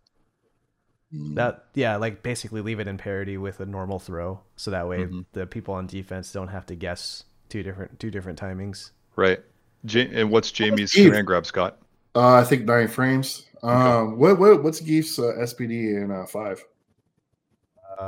You know? I don't know off the top of my head. It's definitely more than 3. Let me check real quick. I imagine it's less than 5 though. I know it's faster than a regular throw. Right? I remember when it came out. No, it's 5. It's straight up 5. All of his XPDs, including EX, are 5. The only thing that is less than that is the super, and that's a 1 frame. Yeah. Yeah. Okay. All right. Never mind. Yeah, it's going to be interesting. Maybe they'll go the other route and be like, yeah, these are really high, very strong to use, but then the punishment is like, because right now even normal throws have 30 frames of recovery. And actually, to loop back on the throw loop conversation that you brought up earlier, Scott, like throw loops are, in my opinion, are countered by the fact that 30 frames of recovery, you could basically jump and fuck them up for it. Well, that's how it should have been. That was one thing I hated in 5. I hated when even in some aspects of Third Strike, I hated where like I got the read, I did the jump, and yet they recovered before I could come down with an attack, and I'm like, well, this is kind of whack. Yeah. Yeah, the risk reward for throw loop in 5 was completely skewed in throw loop favor, but in this game, like throw loop, you can be punished really hard for going for the throw loop. It punishes parries really hard, which again I think is really strong, and parries need to be punished hard. But then in return, if someone's throw looping you, you backdash and you fuck them up for it, or you wake up jumping even and you get positional advantage. I mean, but it's still in my opinion in the thrower's favor. I mean, it's not, but I think that's a welcome addition. Right, because they're forcing you to make a decision on your wake up after the throw. Right, so not only are you on the defensive already for getting knocked down, but now you're guessing on top of being defensive too. It's not like a neutral situation where, they sweep you and then they dash and you're like, oh, I can jump out of their meaty or whatever, or jump out of their media temp or parry it. Because throw loops, I mean, I saw most of the throw loops in the corner. I don't know if you guys were seeing a mid screen or whatever, but in the corner where you have to keep guessing over and over and over and over after you get knocked down, it's just a shitty feeling. Yeah. So I know where you're coming from, Scott. I think what it is with the throw loops is because I think the walk speeds are pretty good in this game. Mm-hmm. And throws seem to have really good range this time around. Mm-hmm. They've been really powerful. Yeah, there were some times where people were trying to pressure me with like jab stagger pressure or whatever, like trying to frame trap me, and I would mash throw and it would grab them from like 10 feet away. Yeah, you're like, whoa, really? It's so goofy. That's the goofiest thing, because all of a sudden you're just getting sucked up like SPD style. It's really weird. Yeah, I'm okay with throw range and all that stuff, but man, it's like when I don't know, man. You got the fast walk back range speed like Chun or something like that. Because it's really tough to deal with. It's really tough. Yeah, but John has the right answer though. I mean, you backdash, and the thing is, if they try and meet you're airborne, and that messes up their combo timing, and they just flip out of it. Or if they try and throw you recover fast enough to punish their throw attempt, and then you could get punish counter damage too. Yeah. So I think that's the right thing to do in the corner when you feel like you're going to get throw loop to death, just backdash on wake up. I mean, it's a guess just like anything else is, but I think it's a better guess. Another option. It's a better guess, yeah. So I agree with John there. That's the right thing to do. I guess it comes down to like, should someone get that sheer advantage by like, if they're in the corner, because mid screen, this isn't a thing, right? Mid screen, you can back tech, and so there's already inherently a 50-50 there. So if someone's going for a throw loop, then tough shit, unless it's a punish counter. But in the corner, it's like, hey, they kind of, my back is to the corner. Do I deserve this? That's also really how you like, do you deserve it or not? And I think it's perfectly fine to feel like you don't. and to be honest, like I like throw shimmies and all that stuff. I think that's cool. So I think that's fun. I don't know, man. I feel it's a little, it's just a little oppressive.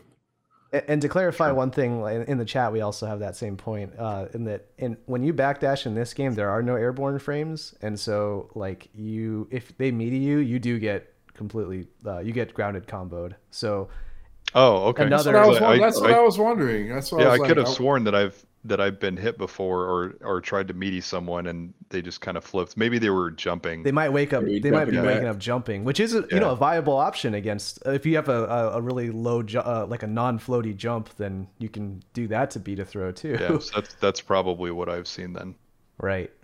And Right. I'm of the opinion that meaties aren't nearly as strong in this game as they were in 5, and so I welcome the idea of something good happening if you meaty. That's always been my default state is to go for meaty. So I feel they're gonna, because they did this in 5. I'm sure they're gonna do it in 6 with the throws. I think they're gonna address that because I think the majority of people are not fans of throw loops. That's always the temperature I've always seen in 5, even from like the top players. No one seems to really like throw loops. I guess from a spectator standpoint too, it's not very flashy or exciting. So I could see people really like. I don't know. It's a tough one though because to me it exists as a balancing mechanic to deal with parry, which I think parry is absolutely ridiculously strong. Yeah, I mean, all this stuff we're saying could be totally different once people really get like parries down and all that. I mean, it could totally shift the meta in that regard. I mean, it's hard to say. We haven't played it very long. So while it's just a first impression. While we're talking about meta too, is another thing that earlier I think it was Jeff who mentioned the quality of play was significantly higher for the second beta. One of those instances that people were way better at was punishing burnout. And so I was curious, so from my perspective at least, the burnout in beta 1, if I burned out, that just meant I had to chill out for a little bit and then get my bar back. It feels like a deck of cards almost, or like a hand in a card game where it's like, I have 6 drive bars to work with, my opponent has 6 drive bars to work with. I'm periodically spending those bars, and then eventually I get a new hand dealt to me.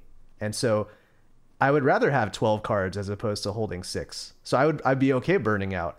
But nowadays with the second beta, I was like, oh, okay, I burned out right away. I burned all my cards and I'm waiting for my mulligan and they're killing me for it. Like everybody has burnout strings. They have things that push the corner. I found myself having somebody in the corner burning out, and then they somehow took me all the way to the other side of the screen and still stunned me because my burnout was still I hadn't recovered from burnout during that time.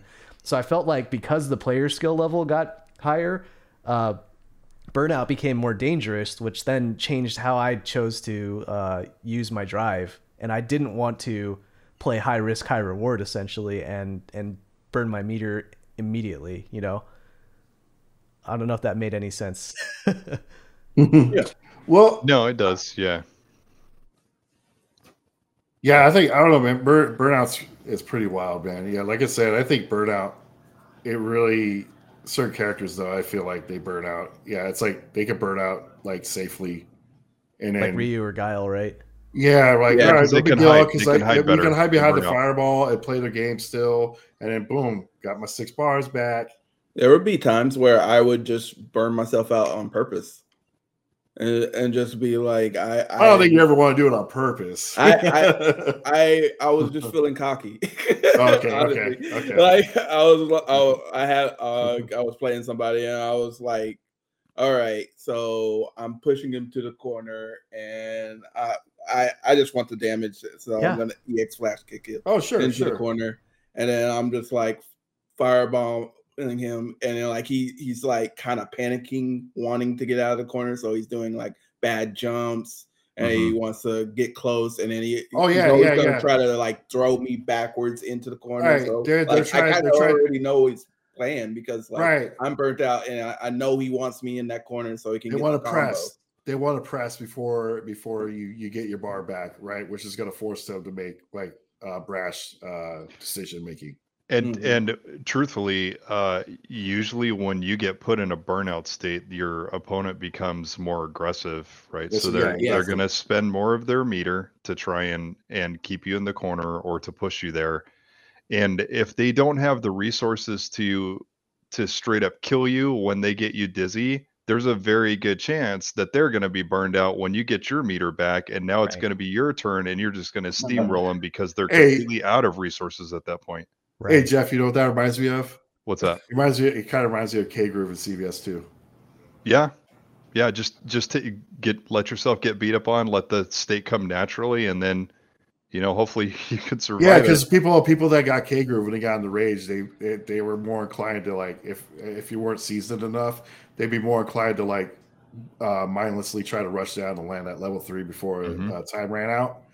Okay. And so it almost feels the same way. Like, you start making a lot of mistakes because you're trying to hurry up and use that meter. It's just an opposite, right? But it's still like the same concept. Basically, the concept of time impacting the flow of the match, basically. Yeah. Right. Yeah. Right. And it caused you to make some silly mistakes. Yeah, and I think that's where people need to understand that it's probably going to happen organically to both people throughout the round as they play. The people that are, throwing their meter out there and doing wild and crazy combos, look, I can do 3 fierces in one combo and burning that bar right away, may not be making the right decision or making the best decision. But if they burn themselves out early in the match and then, organically on the other side, the other person puts them in the corner and then they're using their meter to burn the other guy out. Now player number 1 has his meter back and they have full bar, and now you're getting close to burnout. So, it's kind of like a shifting scale of when you want to spend your resources and how flashy you want to be and how much damage you want to do. Just a last thing here before we move on to the character impressions, but I wanted to ask the group here, do you guys feel this game has a comeback factor? Yeah. Jamie's a comeback factor in himself. I don't agree with that at all, but okay. Well, let me find the replay. Yeah, right. But you're also talking about a character that managed to get to level 4. Am I not right? Yeah, but it's not hard to get to level 4 when you have jab into low forward into Rekka into drink every 3 seconds because you can't walk around it. Don't know about all that. It's hard. It's hard, especially when you're using Kimberly. And if I try to drink and you could just run slide immediately and blow me up. Sometimes. But it depends on the setup. But I'm looking at it this way, man. It's just that a lot of times, I know because I get it that JB or Kimberly is a different because she doesn't have a fireball. But most characters, I cannot safely just throw that out. I can't drink safely, or I have to give up a lot of damage to drink. And then by the time I get to level 4, you're usually got less than 50% life left. And you can't. And I know what mixed up you're talking about. It's doing 2 hits of the Rekka because it puts them right next to you, and then they just stop, like Fei Long, basically. And yeah, I know exactly what you're talking about. And it only works when you have the level 4. But in most of his matchups, we'll just say not Kimberly. Maybe it's strong against Kimberly, but against the other characters. By the time he gets to level 4, usually they have 50% less health, and that becomes a non-factor anymore. I'm not saying it's not good. It can still be good, but at that point, you got the other characters. They have access to these blow-ups all the time. You know what I'm saying? We're like if you hit me at the startup, you get your combo, and then you do your drive rush juggle that takes you to the corner, and then I could die from 1 mix or 2. And you do that, and all of a sudden you get I try to react or something, you get a punish counter into level 3, and I'm dead. I feel like everyone's got something like that, is what I'm saying. I guess the CA they might. I didn't get hit by anyone's other than Jamie's though, and I was just like, whoa, calm down. Let me take a step back here and figure out just what the hell happened. I didn't get hit by that amount of damage by any character, and maybe that's because the people that I were playing were not that good with those. Well, to be fair, like once he's at level 4, he's doing 110% damage. Sure. So and if he's at CA, then he's going to do. It's a lot because I was messing around. During the beta and just doing raw heavy windmill. Jump in the C. Literally just doing raw windmill, heavy windmill in the CA. Yep. That's 6,500. Yeah. Yep. So if I land just a normal Well, I mean, to do a heavy windmill, you got to land a fierce or something. But yeah, just getting that, just doing a regular punish counter, crouch fierce, windmill into that is like 67. It's crazy. It's crazy. But yeah, that's gonna hurt. Well, I was just thinking like comeback mechanic or comeback factor, not in the sense that we've seen with something like Marvel, but I mean, you definitely have the ability to do burst damage, and I think each character has a different way, like you said, Scott. Like Kimberly has to mix you up with the can. Guile can do boom loops. Jamie can do the reset into the command grab. Yeah, I Jury just has think her feng shui. Feng shui. Yeah, I don't think that's like a comeback mechanic. Just because you have access, you pretty much have access to these tools even at round start. Right. Yeah. I think it's just something that they just have. Yeah, you're not getting. They're not getting their. You're not sitting there getting their asses kicked like in Street Fighter V, and then all of a sudden, boom, we got V trigger. V trigger. Yeah, it's not like a K groove comeback mechanic. Yeah, I don't. It's not. I don't classify that. I don't class. They have ways to come back, but I don't consider that a comeback mechanic. Right. That's what I'm saying. Yeah. It's not a traditional comeback mechanic, but the ability to come back is there. Yeah. Oh yeah. You have your opportunity to come back for sure. You can get into your momentum swings. Even critical art though too. Like that's probably the most like on the tin comeback factor, but you don't get Oki afterwards. You don't get to steamroll the same way that you would V trigger, right? So does anyone like one burst of damage? Does anyone get anything off their CA? Ken does if he like. There's a lot of character choices where you can give up damage on the CA. Like in Ken's case, he can give up the cinematic and then get double DP afterwards in the corner, and then he gets Oki, but he gives up that damage. Right? He gives up the full on cinematic and the extra damage that it would give. Wait, so that's interesting. I didn't think about that. So if Ken does the non-cinematic and he's got a CA, do those non-cinematic hits do more damage as well? I believe they do, but you're not getting that that punch at the end where he punches them into the ground. You're missing that. Right, because I assumed that like the CA damage comes from those final cinematic hits. So I assumed like maybe the DPs aren't actually doing any difference in damage. I think it's flat 15 applied to the entire attack. Yeah, they add that extra attack at the end. Okay. But I didn't even think about that till you brought it up. So that's interesting. And it also like it reduces the amount of drive damage you do as well, which is hugely important, I think, for supers. Because I know for go ahead. Chun has that option where she can forego level 3 to do level 2 into level 1 and then get Oki afterwards, but you don't get nice. The big damage. It's still pretty good damage though. Yeah. No, but the Oki is enormous. Yeah. I know Jamie when he gets his CA, doesn't get anything. He's super negative. Well, I mean, he's not he's safe from anything, but I can't do anything. Like if I drink against anybody, they can punish me. That's like how little I got. So why don't we go ahead and move right into the? We've already been talking a lot about the different characters, mainly Jamie on this show. But are there any other characters that anybody wants to bring up about? Do you want to talk about Kimberly at all, or and how bad I think she is, and how bad Jeff probably thinks she is? Yeah, I mean, I don't have to say much. I mean, she has a few really good tools, but they're limited in the sense that you can't use them all the time in every situation like other characters can. Her paint can mix-ups in the corner are really good, but you could usually guess 2 options to shut all of them down completely. And John, I'm sure you probably know that. She suffers due to a lack of good tools in the neutral. Her really only good neutral tool is stand forward. Yeah. And sweep's pretty good too. The sweep is actually really good. I think she's got the best sweep. She has a fast sweep, but it's highly punishable. How fast is it? It's like 8 frames or something. I have to check my notes. Let's see. So our sweeps like universally damn near? Yeah, it's 8 frames. Oh, okay. Yeah, it's 1 frame faster than the other frames, I think. But interesting. I mean, as with most other things, it's pretty punishable.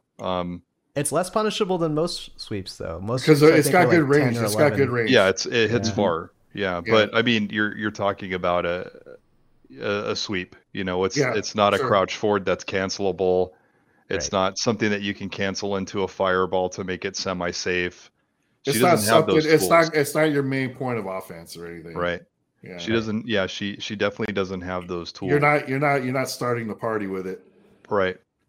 And what's kind of discouraging is if you drive rush with Guile or with Rue and do overhead, like you can, even if they block it, you get like safe stuff afterward. You can't throw them out of it or anything like that, and it's fast. Those moves are fairly fast. Kimberly's overhead with being able to drive rush into back roundhouse is extremely slow, and you can throw her out of it. Even though it looks like she's airborne, she's not airborne, so you can just throw her out of it, because if you mistime it, it looks like you're going to have to block it, but you can just mash throw, and it's so long that you can just throw her out of it. So she doesn't have that really good high-low game that other characters have using drive rush on their wake up. Sure. I agree. I think that Perry trivializes pretty much the majority of her mix-ups to the point where she doesn't do anything that anybody else already can. Yep, I agree. We're running a little bit lower on time than I initially thought here. So any other characters that people want to call out as good or bad or ugly? Guile's good. Guile is still clearly the best. I mean, people were, I know. Tragic was saying like no one's going to do these loops, but we all know that's not going to be true. They got done to me, dude. Yeah, I mean, I played Chris G. I didn't know it was Chris G at the time, but he did a pretty long loop on me. Yeah. Yeah, I was watching his stream when he did it on you. I was like, damn. Yeah, so and then we've seen it, I know Knuckle Dew was practicing them. It's only a matter of time. Will they do that 98% one that he found?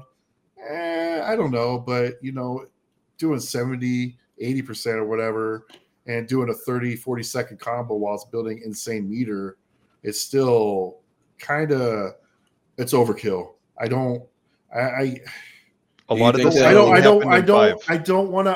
to be in a 30-second combo in Street Fighter. Do you think they'll like nerf like multiple dragon rushes? Not dragon rushes. That's the other thing. Rushes. Yeah, that's the other thing too. I think I'm wondering what they're going to do, because I think the biggest problem with that is it because he could do parry rushes in his combos, or is it because he could do so many booms before he even has to boom loops before he even needs to use a parry rush, right? So like, how do you fix that? Do you cause slightly more? I think maybe the answer could be slightly more pushback, maybe not more recovery, but slightly more pushback to push them out, Yeah. Or yeah, it could be less active frame somewhere on like the knee or something. I mean, there's lots of avenues to take, but I think whether it's even if the combo didn't do as much damage, it's still, no one wants to be stuck in a 30-second combo. I should know. I play Alpha 3. No one wants to get stuck in a down up light kick over and over again. I've never seen that. Infinite or not. Even with crouch cancels that work infinites, no one wants to be stuck in a really long combo. This isn't Marvel. Yeah. No and the same thing happened in 5 too, right? Like they tried to nerf it and people just found a different set of loops to go to and started doing that, and then they tried to nerf it again, and and the difference here is that you have access to it the whole time. Yeah. Whereas 5, you had to use V-trigger. This one, the gloves are off. You can use it whenever you want. And I had trouble with Guile. I had trouble with good Guiles. I had trouble with Jury more than any character this time. Okay. Yeah, and mainly because like her recovery on her fireball is like non-existent. It's the same thing, because it's the same with Guile. Like they could follow right behind the fireball, drive rush right behind it. Yeah, and it's just like, what are you gonna do?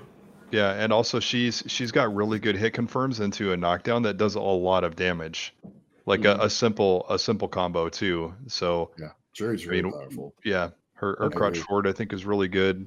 Standing forward is really good. Yeah. And I think it's her jump fierce, the one where she kicks straight down. Mm-hmm. Like when they get you in the corner, because they can do it and hit it right away. And it's kind of hard it's hard to tell whether or not it's going to cross you up, really, even though there's no corner cross ups. You can still walk out of it and get hit on the other side if you're walking forward on wake up. So it's, I had a lot of problems with that. Just people You- mixing me up with jury and then getting feng shui and just going crazy. To add to what you just said with the feng shui, there was some guy I was playing and he would get me in the corner with a feng shui combo, and then he would do something. I don't know if it was like a fuzzy guard, but he would come in with multiple jump attacks. He'd go up with a jump attack, come down with a jump attack, and it was really hard to defend. Yeah. I ate it every time. I was like, he hit me with feng shui, and it was a wrap every time because I couldn't block the mix. Yeah, I It was feel like I've deadly as seen that hell. with Chun-Li somewhere with like a jump, medium kick, and then like a air leg thing just up and down over and over. Oh, he would do the super launch and do his delay like double fierce punch, and then he would jump again. It would look really weird, and it'd be a safe jump fierce. And I was like, Yeah, "What it's a is safe jump. this?" Yeah, I'm like, that's- "What is this?" I'm like, "This is dirty." Yeah, Chun has some dirty stuff, and I definitely use that a lot during the beta. Yeah, let's talk about Chun. Let's talk about Chun. Yeah, What do you well, think? we're What do you almost out of think? time here, guys. So Flying Well, under would the you look at radar that with time? Chun. that's actually true, though. We are running out of time, but yeah, I think Chun is really good. I think she possibly better than Guile, but I don't think so. I think she's probably She's a contender. She's a contender. Yeah. I think The people that are playing her are not playing her correctly right now. The other Chun-Lis I played during the We're not- beta, I was bowled killing them, them dude. mostly. Yeah, I same bowled here, them. same here. You're easily the best Chun I played against so far. Easily. Oh, cool. Luke has been a surprise this Yeah, time Luke's really around. good. Yeah. I think Yeah. he's really scary. All the Jamies I fought, other than Chris G, kind of beat me just because he's a better player than I am. But other than that, I never really lost any Jamies. I don't think I lost any Kimberlys except for you, Jeff. I lost to Luke a lot because I didn't have I any did experience too. fighting I him didn't- in Beta 1. I didn't know where to punish. Like he would do something that I thought was negative, and then I would get counter hit right away. Right. And then Jury's obviously really good. I had a lot of problems with her, just like you. Guile had a lot of problems with Ryu. Not as many problems. It's just he hits really hard. Yeah, He just you hits don't really wanna get hard. touched by him. But like I feel like to me, like Guile, Chun, and Jury are like the best, with like Luke kind of being the black sheep in there somewhere. But I think, but who's to say, like, when they release all the other characters, whether these characters land up, who knows how bonkers these other characters are going to be in the meta, you know? For all I know, I'm these most could excited be for. the worst characters Yeah. that we're using right now. Who knows, right? Yeah, Capcom's like, give them the shit crew to start out with. Let's see what they do with these characters, and then we'll really Yeah, let them man. see the good stuff later on. Yeah, who knows? I'm man? super case. excited for that. Yeah. Yeah. What Absolutely. just as to close it out in character discussion, and then we'll get to the closing out the show in general. But what characters are you guys most excited for that they're going to add to the game? Oh, Marissa, 100%. Yeah, Marissa's Marissa. fucking dope. Dude, it's just like, because you feel the weight of her hits. Like that impact Yes. on every hit, you're like, the way the camera shakes and all that, you're feeling it. There's like super good weight behind it. It's like playing Juggernaut. Yeah, Where it's she's just like, definitely oh that my Juggernaut God. character. Abigail, Like everything- basically, but done right. Abigail, yes, Abigail, but done right. Or playing like That's fair. Potemkin or something, right? Yeah. It's just like, ugh, man. Even when she did the double, the step kick combo, like, oh man, you just felt it, dude. I'm like, and she's just awesome looking. But I think JP looks really cool.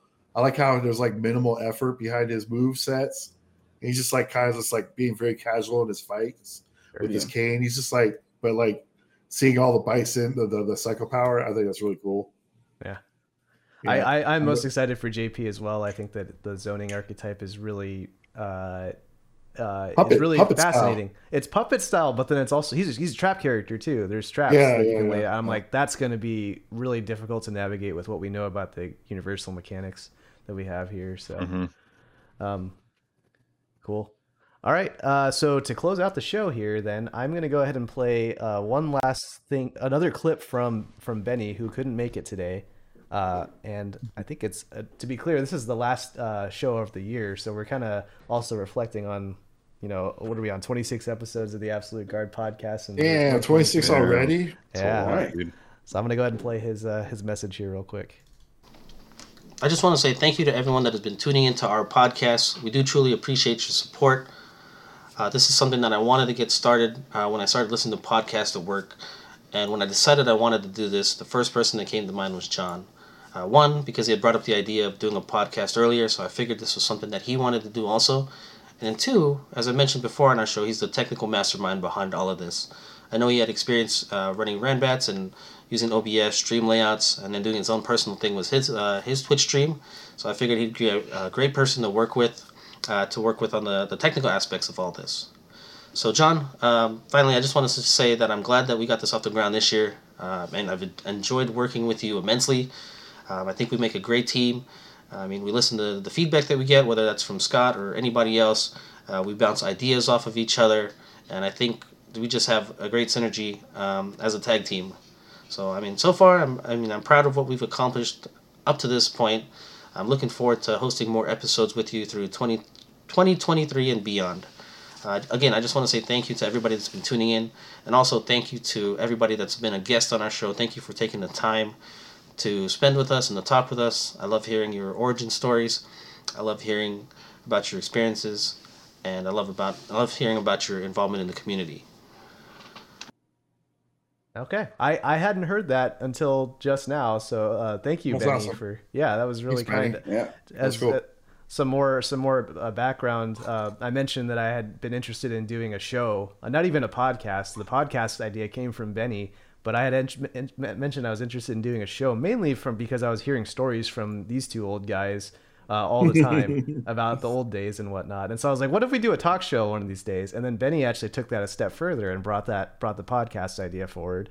And you know, it's one thing to have a bunch of like different technical skill sets, but it's another thing to have them funnel into something that you can actually make. And I think that's where Benny basically, like, if I'm running wild with all these different ideas, Benny's the guy that keeps me on track and pulls it back and then focuses us on a very specific objective, which was to chronicle the history of the fighting game community. But then here we are now, like also looking at the Street Fighter 6 beta, and then talking to a myriad of different people throughout our scene. And Benny is also behind the idea, like behind getting everybody onto the show. Like, I don't actually do any of the guest stuff. He's the one who reaches out and says, like, this person would be interested to talk. I'd be interested in talking to you. And then he's the one who sets all that stuff up. And so we wouldn't have a show without Benny. We wouldn't have a show without you old guys. And frankly, I wouldn't be in the fighting game community if it wasn't for T-Dot. And so, like, I get the opportunity to go and like talk to every single one of you guys and kind of, as Benny would put it, give you guys your flowers. And I get my own, like, retrospective therapy session at the same time and examining who I used to be and who I am now. So highly appreciative of that. So what you're saying, John, is I have to blame T-Dot for you kicking my ass with Terminator. It's all his fault. Thanks, dude. Way to go, T-Dot. You've created a No monster problem. team. You're the greatest, bro. And it's your problem now. And yeah, for those who aren't familiar with T, we will be talking with him in the coming month here and we'll get his backstory as both a founder of Spiral Series, but also just a figurehead as a tournament organizer within Arizona and beyond. So we're gonna go ahead and call it here. We're at time, so thanks everybody for tuning in, and we will talk to y'all later. See ya. Have a good night, guys.